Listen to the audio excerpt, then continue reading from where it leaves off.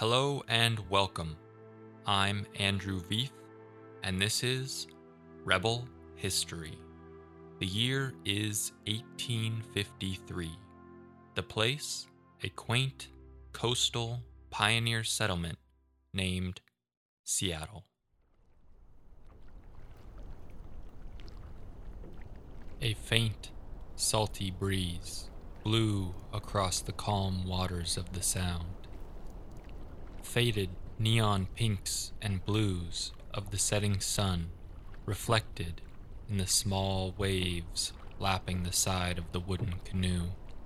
Colossal fir trees standing sentinel on the shore and hills behind, the light fading quickly amongst their thick branches.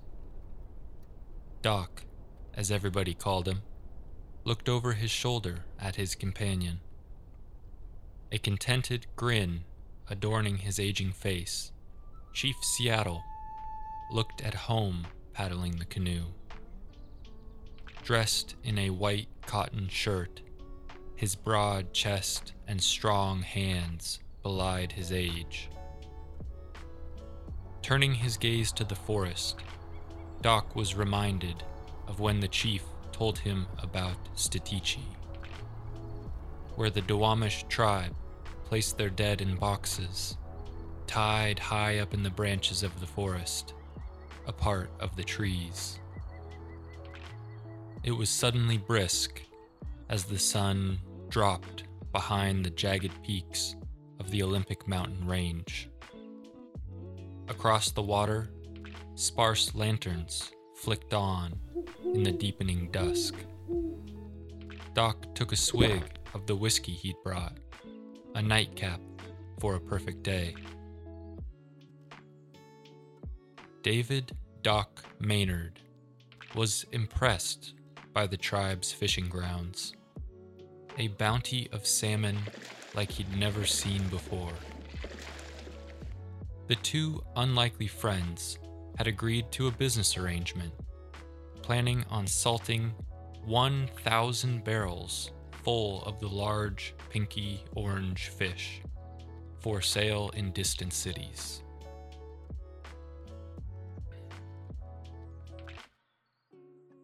Doc, like his companion, was a tall, broad man.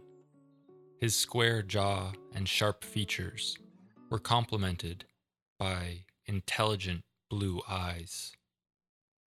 He'd earned his nickname in medical school, which he'd begun at the ripe age of just 17.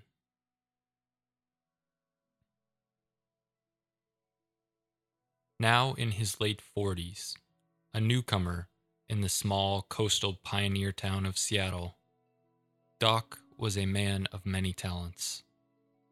He owned the general store, situated on a slice of waterfront property next to Henry Yesler's brand new sawmill. He studied for the bar and became Seattle's only lawyer at the time, partnered for the first brothel, and helped establish the first brewery, much to the chagrin of his teetotaling neighbors. Catering to the region's sailors and lumbermen, Felker House and its upstairs bordello were headed by the infamous Mary Ann Boyer, known as Madame Damnable for her legendary profanity. Years of traveling the world by sea made her equally dangerous in English, French, Spanish, Chinese, Portuguese, and German. An ambitious man of keen intelligence, Doc became an integral part of the budding Seattle community, having a hand in nearly everything. After he refused to orient the streets on his property in the same direction as everyone else, his neighbor, Arthur Denny, opined. Maynard was king of all he surveyed, and some of what Boren and I surveyed as well. The resulting mashup of misaligned roadways is still seen today in the city's Pioneer Square neighborhood. Perhaps influencing the burgeoning city more than any other, Seattle is imbued with Doc's friendly, rebellious character. Known to possess a penchant for whiskey, occasionally he'd take a swig too many while working the store. Boots kicked up on a barrel, he'd give away his merchandise for free, much to the delight of his fellow pioneers. Located on the shores of Elliott Bay, Seattle was quickly becoming a popular destination for logging men, sailors, and settlers. A rugged and remote paradise, much of Washington was covered in ancient old-growth forest. Massive trees, soaring up to 400 feet tall and dating back as far as 2,000 years old.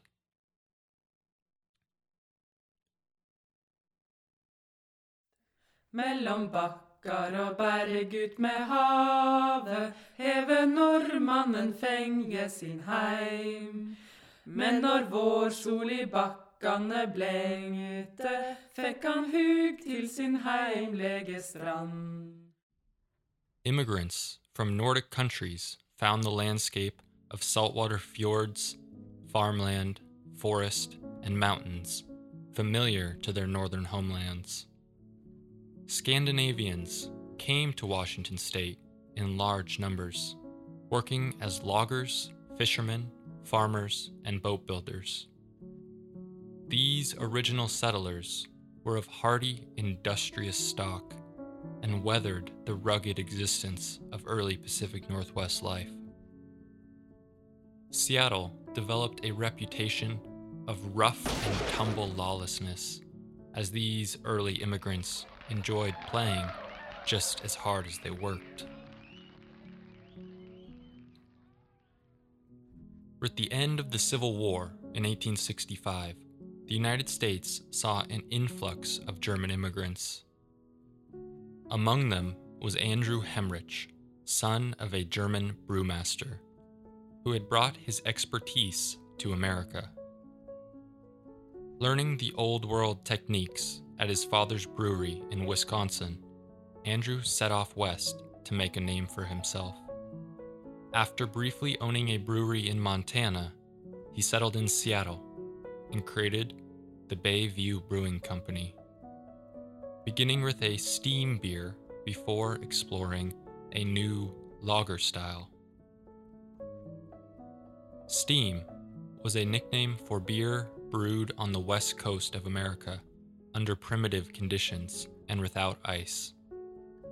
While the origin of the name remains shrouded in mystery, it likely relates to the original practice of fermenting the beer on San Francisco rooftops in a cool climate.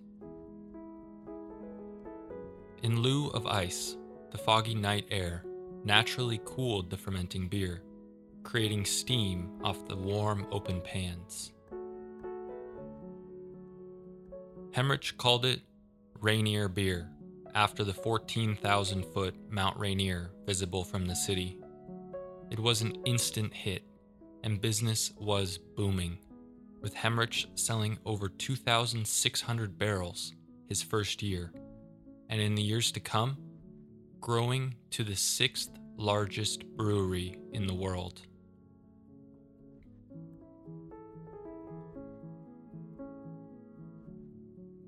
In the late 19th century, most saloons were owned by the beer companies. Beer technology was still rudimentary, and so the product had a relatively short shelf life, meaning transportation was difficult.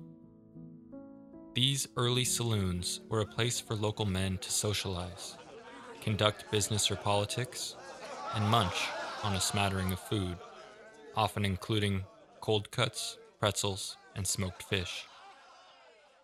They were generally regarded as respectable establishments, even offering voting and banking services. As Seattle grew, these local watering holes became an integral part of the culture.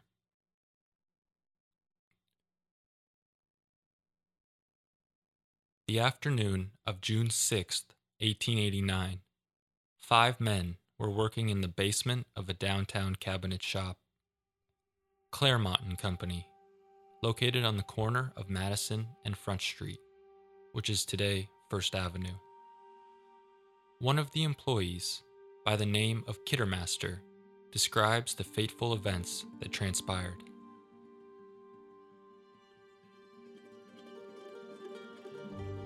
There were 5 of us in the room: Mr. Kirchner, Charlie Stoll, an old Swede named Berg, a young Swede from New York, and myself.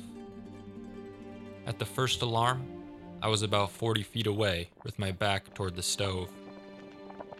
As I turned to look back, a glue pot on a stove was blazing right up, and I saw Berg seize a pail of water to throw upon it. I shouted for him not to do it, but the ignorant Swede seemed excited and danced about with the pail before he dashed the water. I rushed to a corner to get my coat, intending to throw it over the burning glue and keep the air out.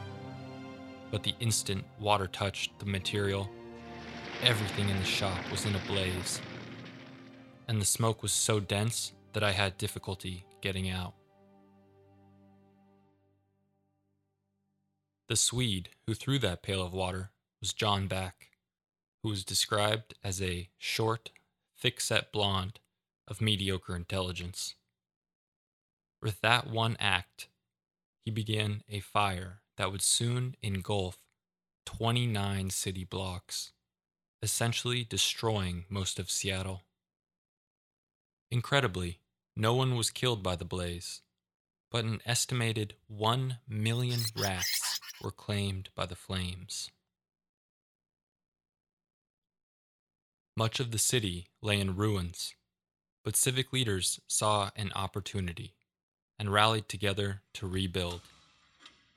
Outdated wood buildings were replaced with sturdy brick ones, and the city streets were raised a full story, about 10 feet, using retaining walls, in order to prevent the mucky conditions that were prevalent before the fire. The rebuilding of the city ended up creating a huge demand for workers, and Seattle's population swelled from 25,000 to 43,000 in just 1 year. Washington officially became a state on November 11th, 1889, just 6 months after the Great Seattle Fire. From its beginning as a wild and remote territory, the state was quickly becoming a rising star on the national stage. 3 years later, beer technology took a huge step forward. The invention of the now universal Crown bottle caps by William Painter in 1892 revolutionized beverage storage by allowing beers to be stored individually and keep for longer. This, along with advances in fermentation, meant that beer could travel much further. Refrigerated transportation equipment arrived out west by way of the country's transcontinental railroad system. All of this meant that saloons could start popping up among rural communities, away from breweries in the denser urban areas. The proliferation of saloons brought with it negative consequences, including a dramatic increase in domestic abuse and divorce. Residents of these small rural communities, especially women, were beginning to rally against the perceived dangers of alcohol. Next episode on Rebel History. Seattle newspaper ads from 1897 warned, "Drink a little too much and you run the risk of being shanghaied." The Klondike Gold Rush, and Seattle's journey into rough and tumble lawlessness. Rebel History is written, narrated, and produced by Andrew Veith. Rebel History, shining light on the shadows of history and the rebels who dwell there.